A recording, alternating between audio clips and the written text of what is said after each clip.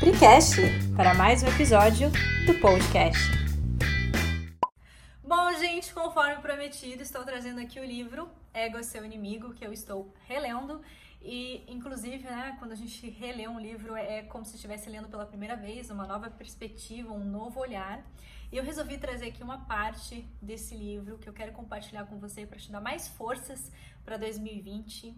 Eu acredito que muitos de vocês estão com metas e objetivos que dão aquele friozinho na barriga, sabe?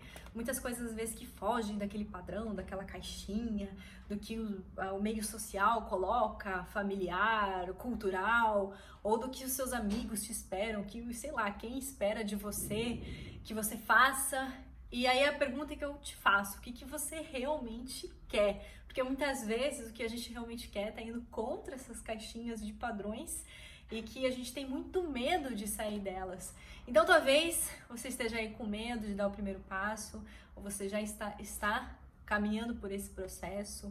E eu acredito que você vai lembrar desse vídeo, você vai lembrar de mim, porque em algum momento desse ano da sua vida, isso vai acontecer. A gente recebe críticas, a gente vai ter pessoas que vão dar pitaco na gente, vão ficar realmente falando coisas que é difícil a gente não entrar no modo reativo, de querer brigar com as pessoas. Isso vai acontecer, gente, isso acontece. Para quem está caminhando para sua própria felicidade, como diz Clarice Lispector, felicidade é uma responsabilidade muito grande, poucos têm coragem. Então, como a Clarice Lispector fala, realmente, se você está buscando a sua felicidade, você vai encontrar muitos desafios e muitas dificuldades. E uma delas é essa questão de você conseguir lidar com tudo isso. Bom, uma coisa que eu gosto também de trazer é que, como a gente vai receber sim críticas, etc., não confundam isso com relação a você se fechar para receber feedbacks. Não sejamos arrogantes em relação a isso. Ninguém é dono da verdade, então muitas vezes, ao mesmo tempo, tem coisas que você vai filtrar em relação àquilo que faz sentido, o que não faz sentido, mas existem coisas que, mesmo que soem de uma forma de crítica, você vai ter que ter a sua sabedoria de você entender aquilo como um feedback de algum ponto de melhoria seu pessoal.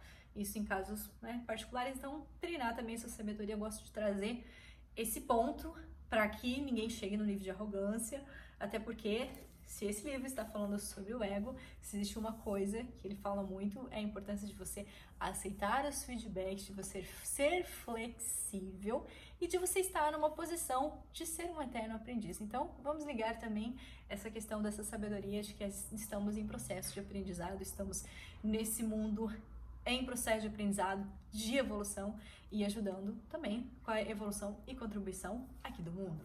Então vamos lá, gente. Eu trouxe aqui, eu vou falar um pouquinho sobre um capítulo que me chamou muita atenção para te dar força em relação a isso.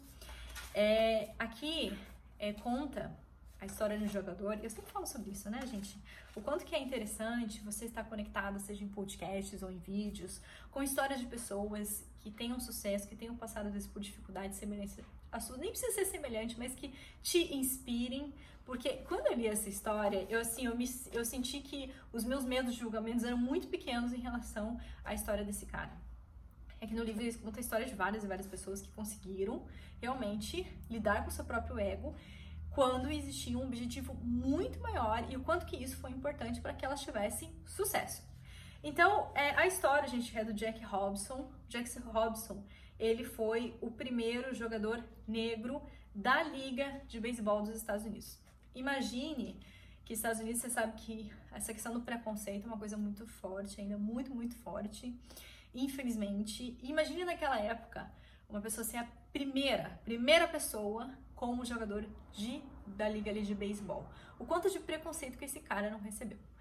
E o Robinson, o que acontecia? O Jack Robinson, ele tinha atitudes muito violentas em relação a essa questão do preconceito. Ele era do tipo do cara que não aturava levar desaforo para casa. Então, se acontecia alguma coisa, ele ia na mão mesmo, na violência física, verbal e física contra as outras pessoas. Então, ele não aturava mesmo. E aí, o treinador, Brent Hickey, o técnico, o proprietário do Brooklyn, ele identificou esse potencial dele ser o melhor jogador de beisebol, e aí ele teve que fazer um trato com ele se ele quisesse ser jogador. E aí o trato foi realmente, ele ia ter que engolir sapo, porque se ele não engolisse esse sapo e se mantesse ali calmo, mesmo com todos os tipos de piores violências verbais que ele fosse receber, se ele não fizesse isso, ele não ia conseguir, não conseguiria jogar ali no clube, o clube não ia aceitar ele. E aí ele fez a simulação até de vários tipos de situações, e ali também fala sobre várias situações muito fodas que ele passou em relação ao preconceito, coisa assim que realmente, uau, tirei o chapéu e falei, cara, que cara forte, que cara paciente, ele teve que exercitar essa paciência. Imagina, o cara era super violento. E por que ele fez tudo isso, gente? Que eu acho que é a principal lição. Porque ele tinha um objetivo maior. Ele tinha um propósito maior. E óbvio, gente, que eu não tô falando aqui pra você que você vai ter que engolir sapo, etc. Não é isso, gente. Porque é óbvio que cada história é uma história. Se no momento a gente tem liberdade para conversar e falar sobre os nossos sentimentos, o que está acontecendo com as outras pessoas, a gente vai fazer isso. Só que nesse caso, nessa história, nesse contexto, ele teve que ter esse tipo de atitude, senão ele não ia conseguir deixar o seu legado. Porque qual é o tipo de credibilidade que ele conseguiria construir se ele ficasse construindo um tipo de simbologia de uma pessoa muito violenta? E aí que entra essa questão do propósito. E o propósito ele fala muito nesse livro.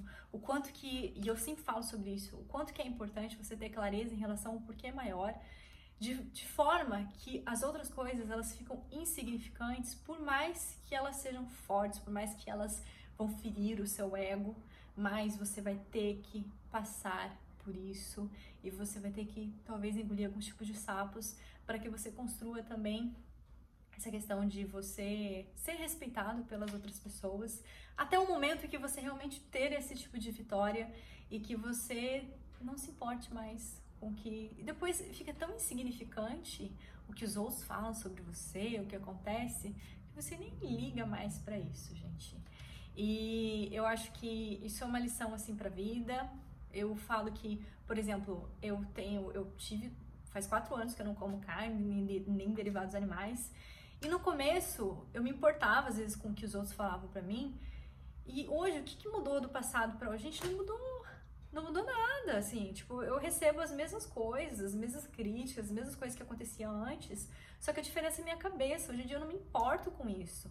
E vai ter um momento em que você não vai se importar. E esse momento é muito libertador. Porque você já tá naquele ponto que você sente a vitória, você sentiu esse gostinho de conexão com o seu propósito, você viu o quanto que isso é importante pra você, o quanto que é importante pro mundo, e é muito importante ter essa conexão com uma coisa maior, uma coisa que vá, realmente te manter ali, e assim, quando você tá, como eu disse, quando você tá caminhando por uma felicidade, por algo que realmente é bom pra você e é bom pro mundo, pode ter certeza que vão acontecer situações de dificuldades e que vão envolver muito o seu ego. E você vai ter que baixar a bola, talvez nesse momento, para um bem maior. Então, gente, é isso. E eu vou ficando por aqui.